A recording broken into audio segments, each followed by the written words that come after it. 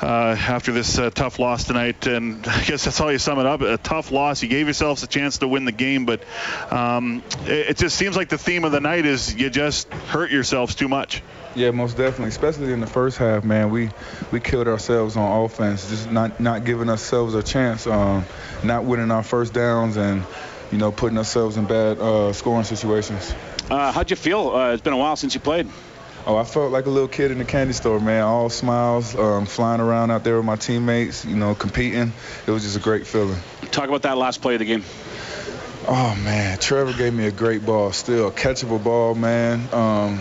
I tried to make a play on it. They had multiple defenders back there, and, they made a play on the ball. So Trev still gave us a chance to win the game, man. As long as there's time on the clock, we still believe that we can win. So, we fought to the last second.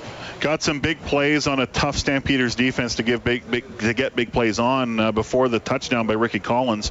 They had not given up a 30-yard plus passing play, but what was working so well that you were able to get those kind of plays available to you and capitalize? Yeah, I mean those looks were they were there all game, and we just finally executed perfectly like we've been doing all day in practice. So those plays, we talked about them not having a 30-yard score, so that was one of our focus points this week.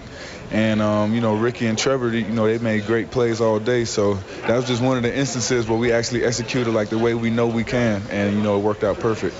All right, Kevin, appreciate your time. Thanks very much, and congrats getting back into the lineup. Thank you. All right, that's Eskimos receiver Kevin Elliott. 6 catches for 88 yards in the game, and as you said, he had